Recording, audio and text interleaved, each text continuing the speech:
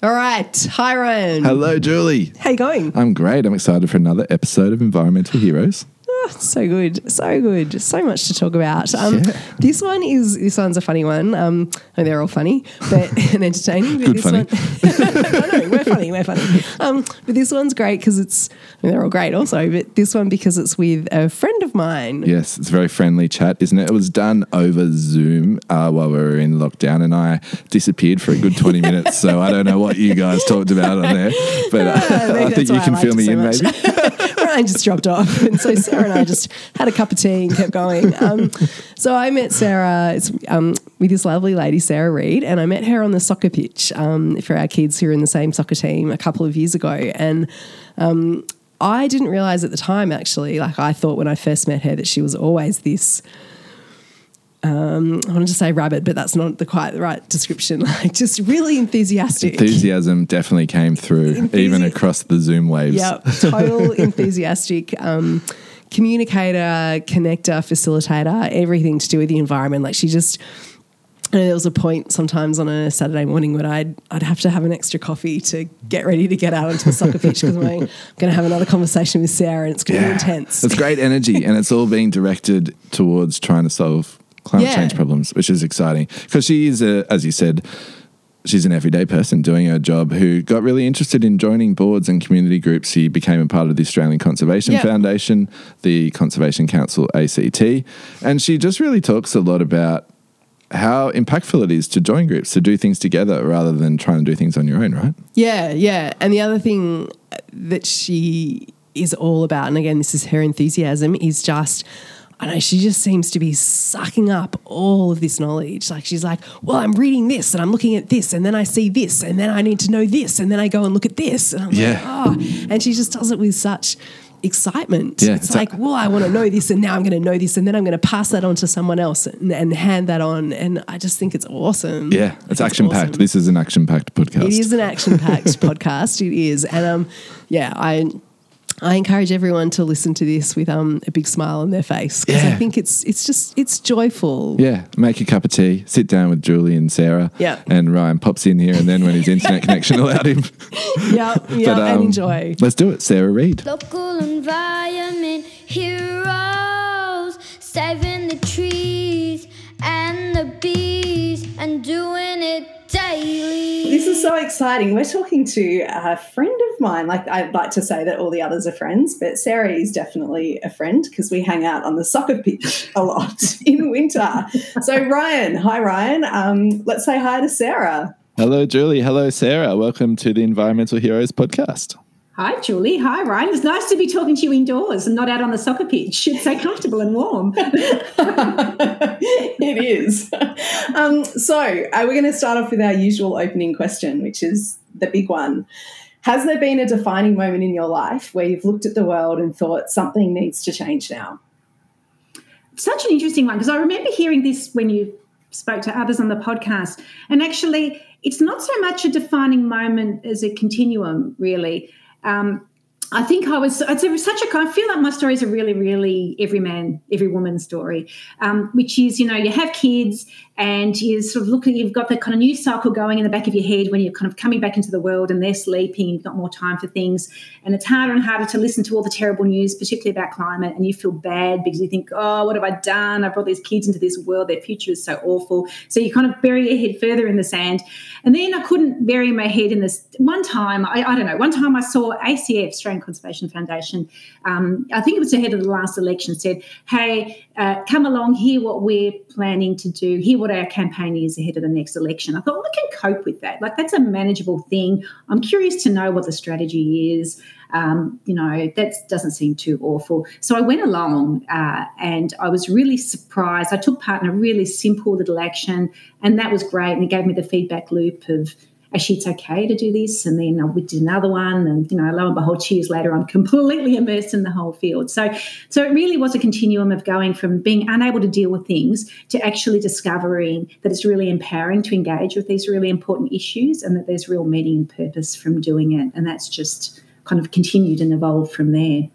So tell us, how are you immersed in the issue now? What is it that Sarah is up to? Oh, my goodness. Yes. Don't see my kids a whole lot, which is probably, I'm sure they're entirely delighted about that.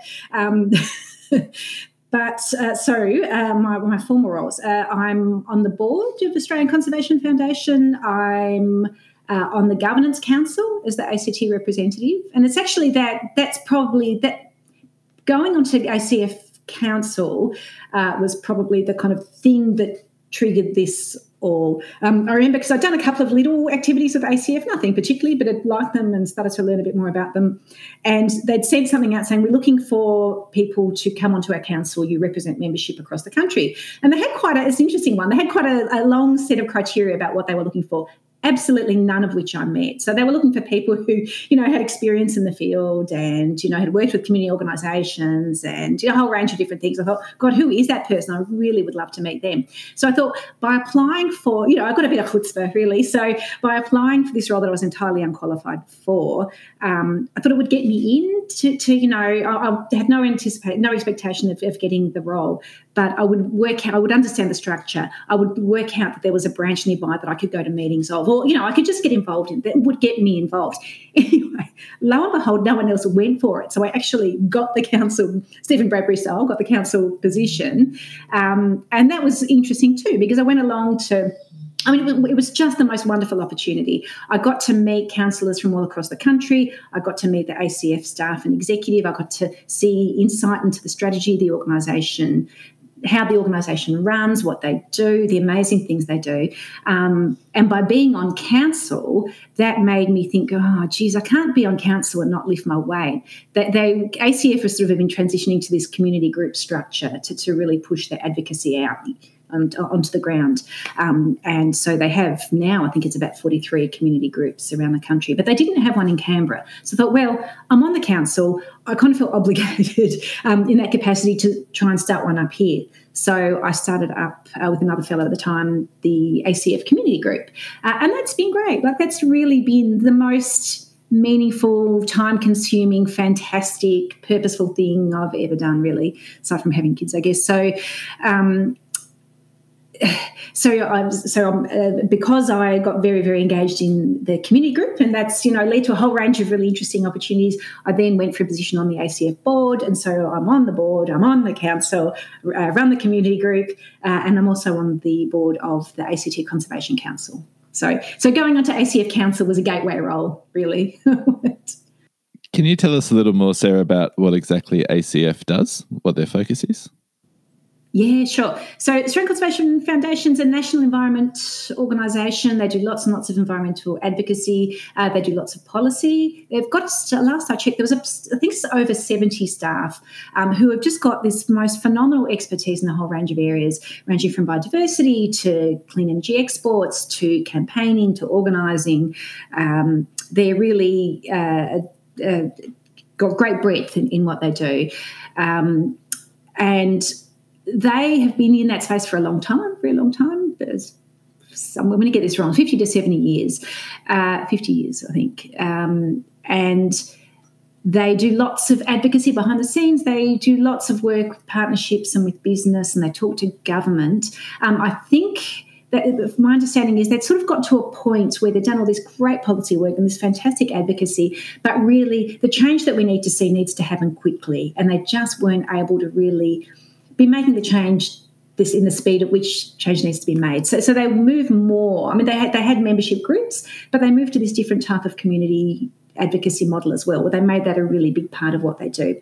And that's why they have this fabulous infrastructure where they support these 43 community groups and rising around the country.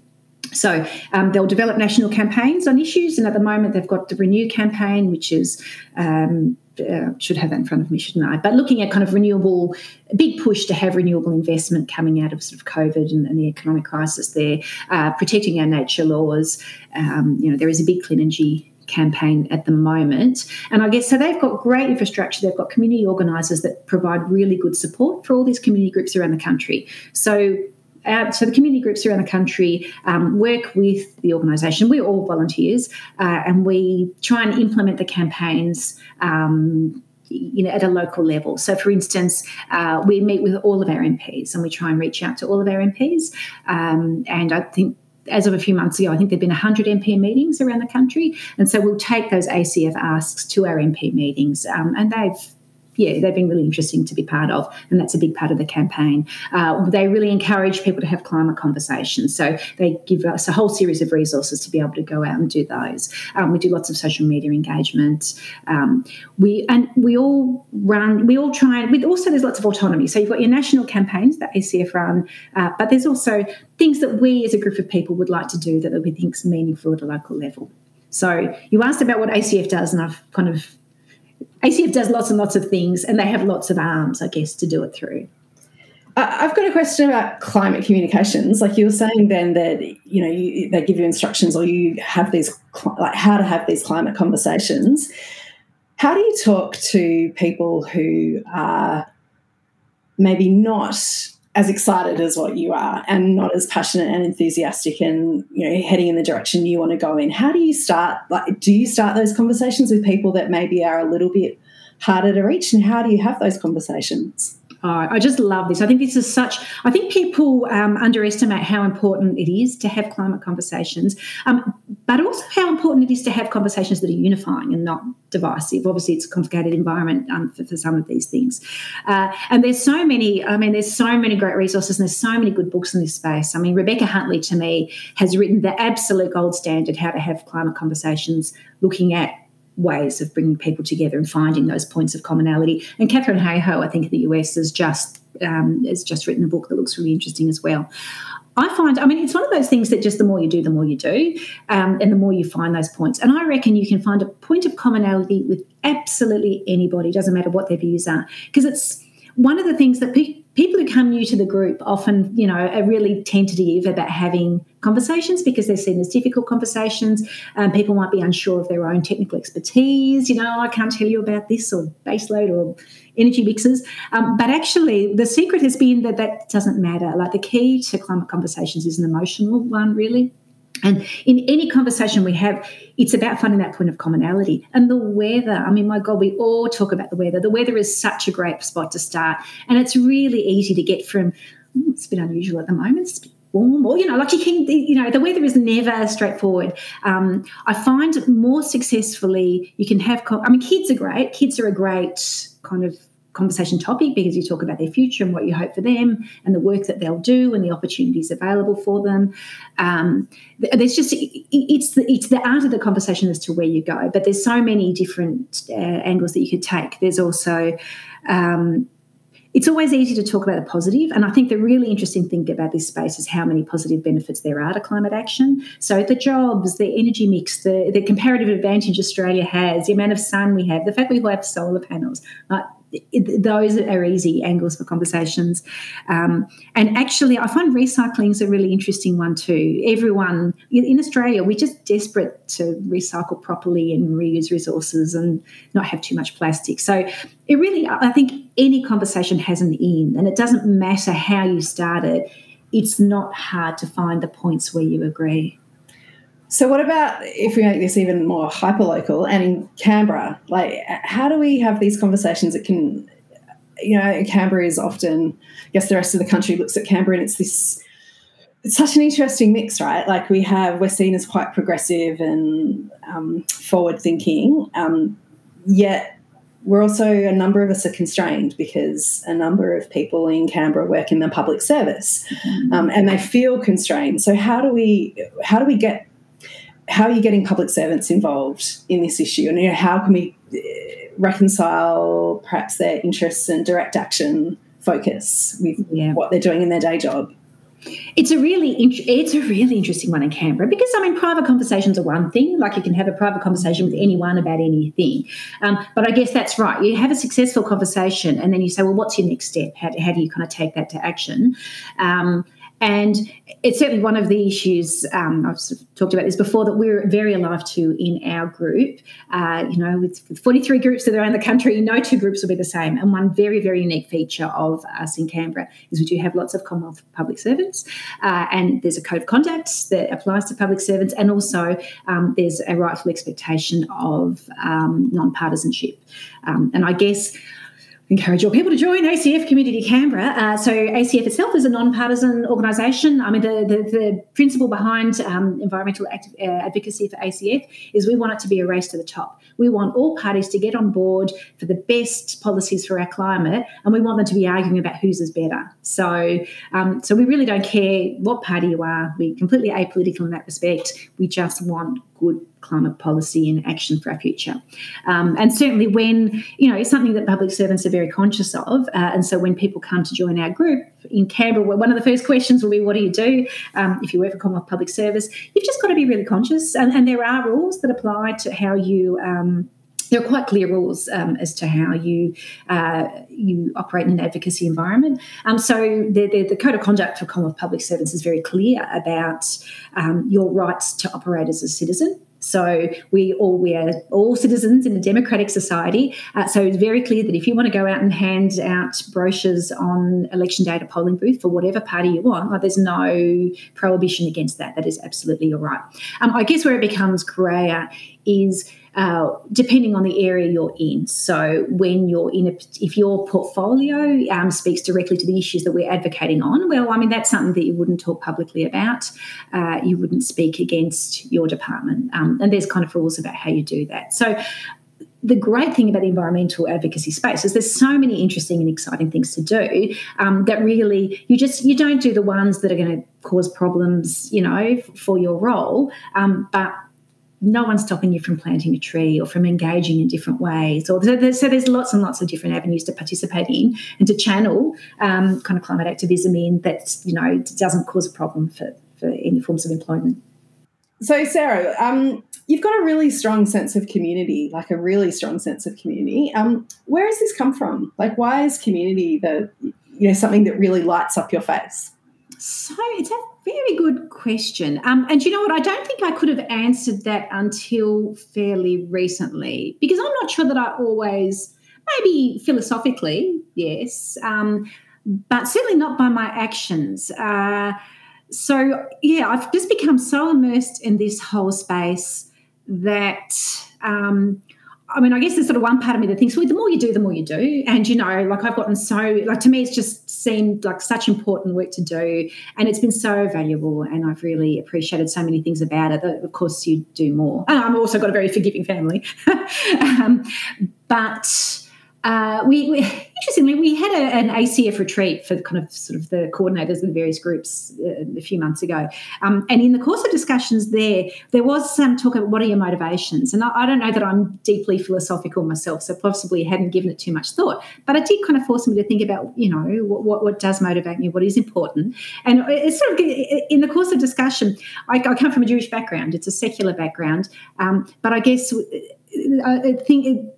I think I have an innate sense of justice and fairness. And it just strikes me that things are really unfair in the way they are, and community action can make things fair. It's a really good way to make things just, and there's a real kind of sense of equality in doing that. And even that, I was kind of surprised that I got to that point. And one of the conveners was an American fellow who's sort of done lots of work in the community space, and he looked at me and said, all of my Jewish friends say that.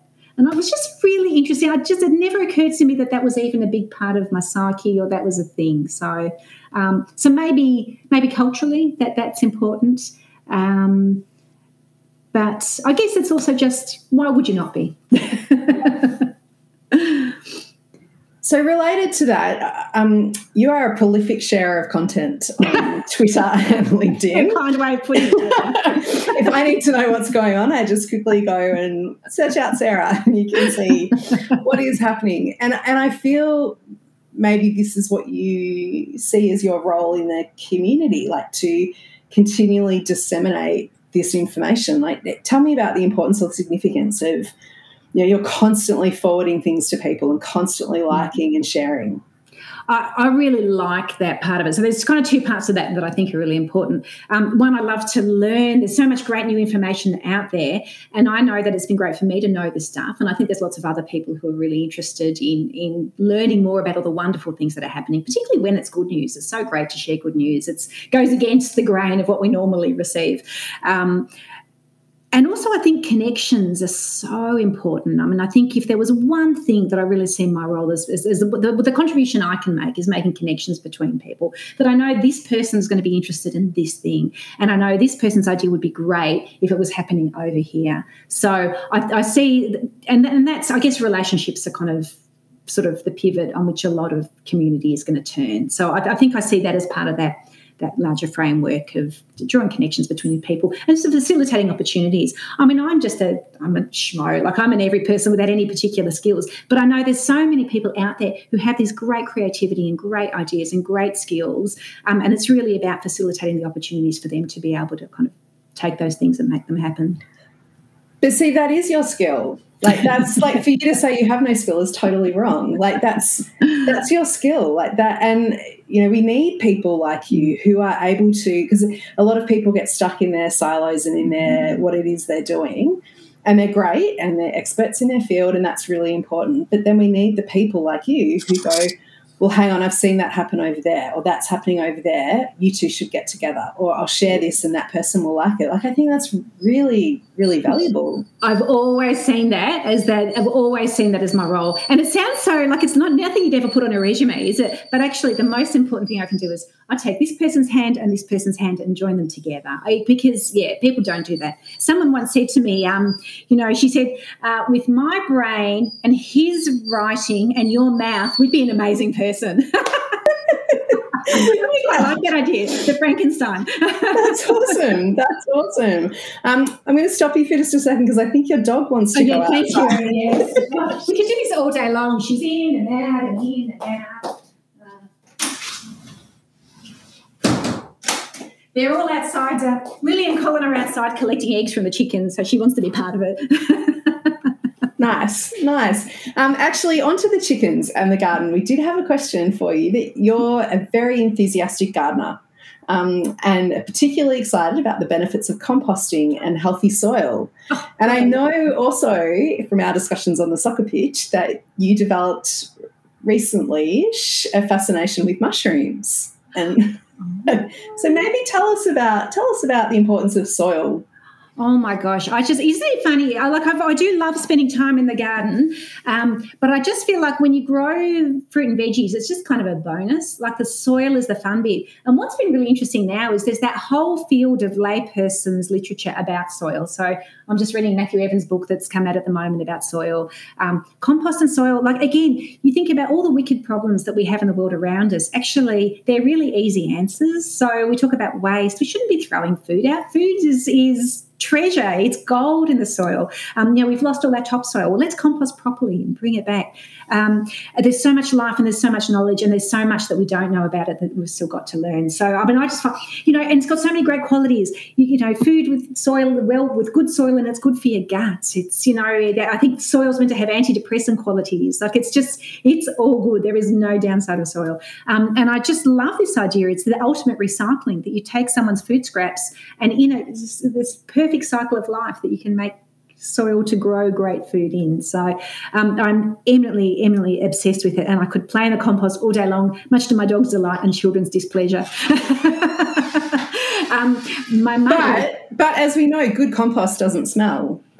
Well, good compost doesn't smell. Mine is not always good compost, as everyone in the family will attest to, but I certainly do love a bit of smelly compost. And a smelly child. Hello, smelly child. You want to be on the podcast too? What's up? Sorry, Julie. Today we got 7 eggs. Oh my gosh! Lily just came in to tell me we have 7 eggs. Is that an unusual number?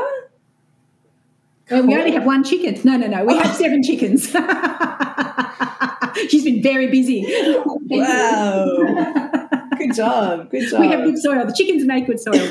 My mushroom experiment was a bit short-lived, but again, that's I've got lots of mushroom books to read, so that might be the next frontier. Yeah. There's only so many frontiers you can. Oh, I know, exactly right. Soil, secret to all success. And again, I mean, that's, there's such great work in Canberra happening with composting. We've got Brooke Clinton's Capital Scraps. Her knowledge as a soil scientist is phenomenal. The whole FOGO program the ACT government's talking about. If I could give a plug, everyone should home compost. And if you don't, give it to Brooke. And if that's too hard, get onto Share Waste and give it to your neighbours. Just key to success. Compost-led recovery. That should be our economic mantra for ACT. We are on a compost-led recovery. We've so in case our listeners don't know, there is a podcast that we've done with Brooke up on the website, which is well worth listening to. She is a wealth of composting knowledge. Nothing Brooke does not know about soil and compost. Exactly. Now, I have another question. Like, so you obviously you're reading a lot, and you've got all these ideas, and you're connecting people. And you've got the community group, but then my question is, you're sitting on two boards, and I'm interested in this idea that being on a board for you is an avenue for change. Talk to us about all the different avenues for change that you could have gone down. Why choose the board route? It's a very good question. That's a really, really, really good question. I guess, part of that kind of idea of all action is good action. It doesn't matter what you do as long as you do something. And there are so many opportunities for change. And I think boards, there is so much great work going on in the environmental organisations, both ACF and ACT Cons Council, doing just absolutely fantastic local initiatives. And boards are, in terms of governance, there's always it is hard to get people to hop onto boards for nonprofits. I think there's no money in it. You've got to be prepared to share the time. Sometimes it is, sometimes you don't get that kind of feedback loop that you do from digging compost through the soil. You're dealing with kind of finances and strategic decisions, and it's not, it's not quite as fun sometimes as some of those more traditional things, but it really feels like a very valuable contribution because you're part of that supporting infrastructure that allows all this great work to happen. And you need to have people in these roles, and you need those governance structures to make sure things don't go wrong. Like, you need to ensure that finances are fine, people have the support that they need, that the connections that are being, and again, it probably comes down to connections as well. It's a real privilege sitting on boards, I find, even though it's not always easy to find people to do it, because it gives you this phenomenal insight into how an organisation operates and actually what makes an organisation successful too. So the insight that I've been able to have into how ACF runs its campaigns and thinks about its future and operates strategically, I mean, you can't pay for access to that kind of information. So it's certainly, and I come with a set of skills that are hopefully useful for boards, and I feel like I've certainly gotten a lot more out of it than I've put in. So it's an important pathway. It's definitely not the only one, but yes, I think it's, if you get the opportunity to sit on a governance position of an organisation, there's so much to be gained from there. Yeah, definitely. One last question before we move on to the hero round. To me, you always seem so enthusiastic and very upbeat, there's lots of challenges, but you just, if you go back to the soil analogy, I feel you just want to get out there with a shovel and start digging straight away. Like, you're just really ready to go. How do you manage that, though, with two kids bringing into the world, like you've got two kids in the world, knowing what you know and, slightly concerned about the future? How do you manage to stay upbeat and enthusiastic?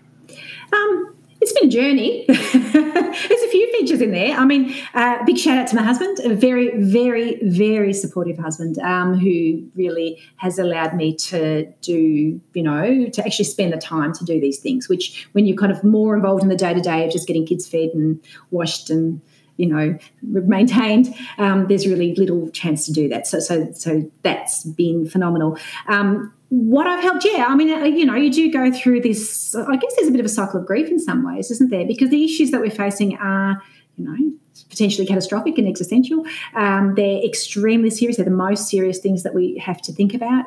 You think about as a parent, your number one, like your whole reason for being is to keep these children alive and flourishing. And here's something that actually is probably, I can spend all this effort getting them fed and slept and I can't do anything about this over here. So I did go through a bit of a, I guess you have to confront these things radically. And I guess a lot of the literature around climate conversations and talks and climate grief talks about this. You have to sometimes you have to expose yourself to the worst to then be able to move from there. So I think there's a certain acceptance you have to make. We don't know what the future holds. We know that there's some very serious things that we're facing. But we also don't know what the future holds. Like in uncertainty, there is opportunity as well too. So I guess having thought about seriously engaging with what the genuine risks are and having spent some time, I guess, grieving a little bit of some of those possibilities has allowed me to think, okay, I've done that. That's bad, but it's not inevitable. What is it I can do? Like I feel my number one obligation, aside from, okay, if I'm going to worry about what veggies I'm going to get into the kids, I better worry about looking them in the eye saying, this is what I did because I think this was the best thing to do for your future. And that makes me feel good. And again, that enthusiasm is real, and it's because the more that you do engage in this space and the more you read and the more you talk to people, oh my God, it's such a great space. Like when you're just looking at the news, that's the news for you. It's exception reporting. It's all the really bad stuff. It's not Sarah went home today and had a really great day and a nice conversation with her kids. So there's great stuff happening. People are clever. People are so innovative. It doesn't matter what your background is. We're fundamentally a resourceful lot. And sometimes that's our undoing, but also I think that's our making. And so I guess the more you're exposed to this space, the more good news you see, the more opportunities are really clear. And I guess it's a great pathway. Like if we really get together and we kind of act on this, got some great possibilities ahead of us. So I think that's what enthuses me, is those great potential. And it doesn't take much. I love that Erica Chenoweth thesis about it only takes 3.5% of a population to make change. 3.5% is a nothing number. In Canberra, it's a really nothing number. So if 3.5% of us just do join a group or, be part of something or commit to talking to MPs to advocate for this change, we will see that change. It's completely in our hands. And I think this kind of engagement that I've had has been very empowering. So how can you not be enthusiastic? Like it's such a clear pathway. That's awesome. I love that. Totally. You've enthused me on what was a very slow and sad Thursday morning in Canberra. Okay. I'm getting the soil now. I know. I want something. All right. So we're going to get on to the hero questions. All right. So we do have one last question that we were just toying with asking why we had a short intermission and got Ryan back on. As I'm sure regular listeners have heard me say a few times, I often feel a bit of a fraud and a bit of an interloper in this space because I feel I'm late to the party and turned up and maybe didn't bring any beer. Like, hey, I want to jump on board this train because it seems cool. Whereas people like Ryan and others, hardcore, interested and aware from a much earlier age. Is that fair to say, Ryan? I guess so. Been very modest there. So Sarah and I are looking at each other with, like, we're mums. We've got kids in primary school, high school, and Sarah did say earlier on that it was about 2018 that Sarah really went, there's something I want to do here. So that's kind of later in life, right? Sarah, how do we what do you feel? One, what do you feel about that? And two, it's never too late to start, I guess. Is what I'm getting at. I really connect with that at all sorts of levels. And I look at young people today and I'm just so profoundly impressed. Like, how did they know at such an early age that this was such a cool and important thing to do? Like, I was so dumb when I was younger. If I'd have known then what I know now, I would have gotten engaged with this stuff heaps earlier because it's great. But I had no idea. I was far too selfish and living in my own world. So I really hats off to people who from such an early age show this kind of great enthusiasm and passion for the most important issues you can engage with. I feel really lucky to have gotten on board now, and certainly, I do feel my age. But I guess what's real, and it's same. There's people who have lifetimes of experience, which I've been involved in this space for a couple of years, 3 years maybe. So I've just got so much to learn. I don't have that kind of depth of specialisation. But actually, what I've come to see is that's really great. Like, it's really great. It doesn't matter when you join, as long as you join. You can be 6, you can be 15, you can be 110. Like, everyone's got something to bring, and the strength of the movement is solely in numbers. Like, it really doesn't matter what. It doesn't matter if you can't speak the language. None of these things matter.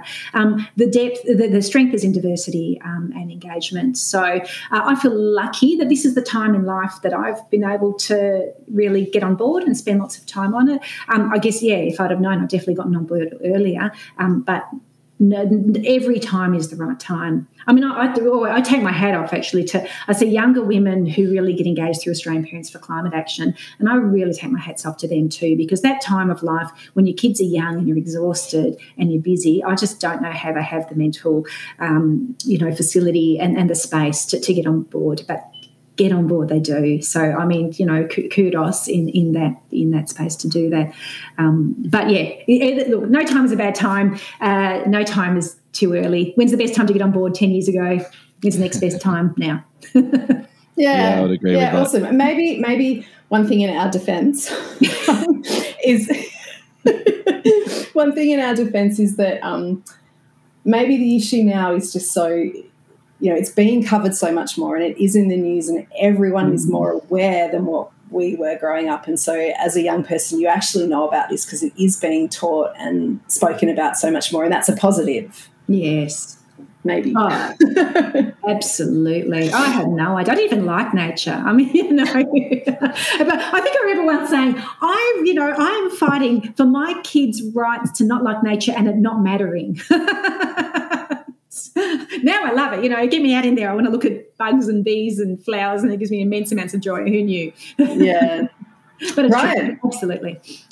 Let's hit the hero questions. All right, yes. time for the hero questions. We've just been ignoring. We just to make it clear, we haven't been ignoring Ryan this whole podcast. He did drop off, unfortunately. Yeah. But here we I am. thought I'm we'd just back. have a chat between ourselves.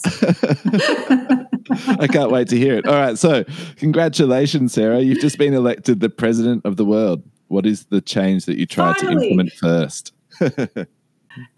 So I have given immense amounts of thought to these questions, and I've shopped them around to committee. I like my daughter's answer. She said, build a new school and stop Adani, in that order. So nice. So it's an interesting one, isn't it? So, there's the kind of the pat answer of being environmental advocacy, which is urgency demands that there's no new fossil fuel investments and we transition quickly to renewables. So, of course, that's what we should be doing. But actually thinking about this in a bit more depth, I think the two things I've discovered, you wanted a short answer, didn't you? I'm not giving you a short answer. The two things I've discovered in the course of this journey is, one, there are lots of problems to fix, but two, there's lots of people to fix these things. So I think you think about it, there's the biodiversity crisis, there's fossil fuels, there's the need for communities to adapt to climate change, there's the need to deal with waste. It's, as long as you're around. But, we've got so many people that have solutions for these things already, and there's ways of doing them. And the thing that's kind of stopping is, I think it all comes down to community action. So really, these changes will come when people demand them and work together to bring them about. So maybe my first act should be bringing about the means to elevate community action. Although I would say the downside with that is there's no catchy catchphrase. Like you can say stop fossil fuels now, but let's all get together and work as a community. It just doesn't, it doesn't hit the mark, does it? But I think that's the answer. What's the kind of phrase about give a man a fish and he'll have one meal and give him a fishing rod? Anyway, sorry for butchering that one, but I think that's what I mean. Give people the tools of engagement and the means to come together, and everything is possible. Yeah, I like that. It's 2030. Describe the world you see around you. Tricky. It's a tricky one. It shouldn't be tricky, but it is. And I think the difficult thing about this question is that at the core of the challenge that the environmental movement faces is we're not kind of designed to really look that far beyond what's in front of us. It's really hard to imagine what is the future. So I don't know. I mean, I love that documentary 2040 that talks about, what all the really positive climate solutions are that are around now and how great the world could look when it's 2040. And then you've got, Kim Stanley Robinson's book, The Ministry for the Future, and that's a really interesting. Oh, yeah. But it's an issue. I know Julie, for those listening, Julie kind of made a, how do you describe that gesture? Oh my God, up. It just gave me nightmares. Like, it gave me nightmares. So, as a diversion, one of the things that we've done on an ad hoc basis with the community group is do a book club for kind of climate-related books. And that was one of the books. That was the last book we did. And I really held my breath going into it because, I thought it's a very, very dire start to the book. And the themes, when someone says climate fiction and future, you kind of do gird your loins a bit and steel yourself for the worst. But actually, I loved the book, to my surprise, and was surprised at how positive. There was so much that I took from that. I thought, God, why can't it be like that? Like, that's great. That's a great outcome. Those are really positive things to do. I mean, it's not a straightforward expose into a utopian future, but it's got lots of really good stuff in there that we could be exploring. And the other, I think one thing that's always stuck with me is, I didn't understand all of it, but I did love Nassim Taleb's Black Swan. Black Swan is a great book. And kind of his thesis coming out of that is, when we look back in time, we kind of draw this narrative thread that's a bit inaccurate because actually we've got no idea what lies in front of us. All we know is uncertain things are going to happen, but we just don't know what those things are going to be. And I really like that principle of uncertainty. So it's not necessarily going to be all bad and it's not necessarily going to be all good. We just know it's going to be different. And I think in there lies promise. There's opportunity to do the things that make more of the kind of really positive stuff happen. And then thinking more about this question, a lot of thought, I thought, well, how do I make 2030 real to me? Because it's a number and I'm not sure what it means. It's very hard to get out of your day-to-day. And I thought, well, I'll be close to 60, going back to your question about coming to the movement at a later age, and my children be young adults, which I think is even more difficult to imagine. And so what does that mean for me and for them, and what will that world be like for a 60-year-old and for young adults?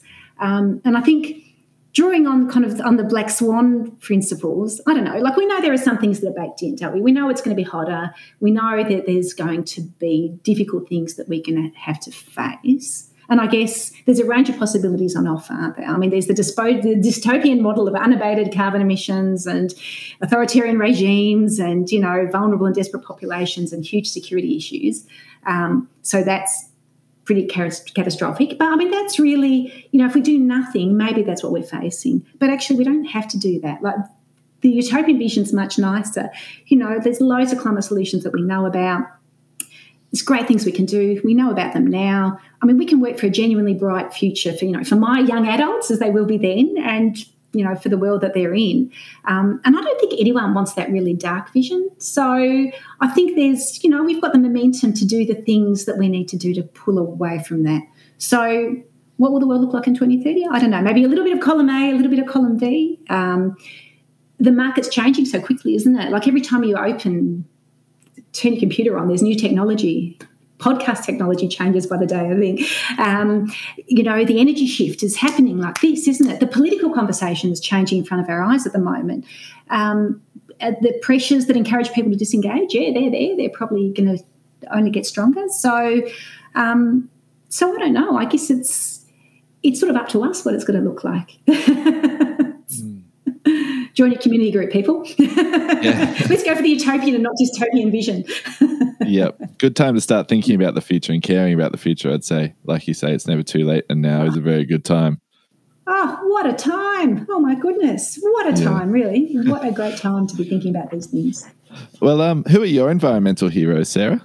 You are. Next question. Look, this is another great thing about this phase. I mean, everyone's an environmental hero. I mean, you guys are amazing. I love what you do. I love what you both do. I love the person in our group who manages a young family, a job, and she's enthusiastic to get behind every initiative. I mean, what about the person in our group who's project managing the campaign to encourage people to engage with their natural surrounds? go out to Mount. We've got an event at Mount Stromlo soon, and we've got people talking about habitats and species there. We've got a person in our group recently retired who started Diplomats for Climate Action now. I mean, it's amazing that the conversations that have come from that group in a really short space of time. We've got the young woman that really wants to encourage us to engage and be more inclusive for First Nations people, and she's really driven an event we've coming up next Tuesday on First Nations environmental justice. Every person you've interviewed on your podcast, Greta, Joe Biden, Terry Hughes with his advocacy for the Great Barrier Reef. I mean, I think that's the beauty of this movement, is that everyone's a hero. Anyone who turns up to speak for the environment is heroic in their own way. So it's a profoundly democratic movement, and we're all heroes. We can be heroes just for one day, or maybe longer, ideally. I love that answer. I love that we were first, but then I love the rest of the answer too. I know, I'm not excited. What's your hot tip for being more environmentally friendly? Okay, I'll let you join a group. It doesn't matter which one.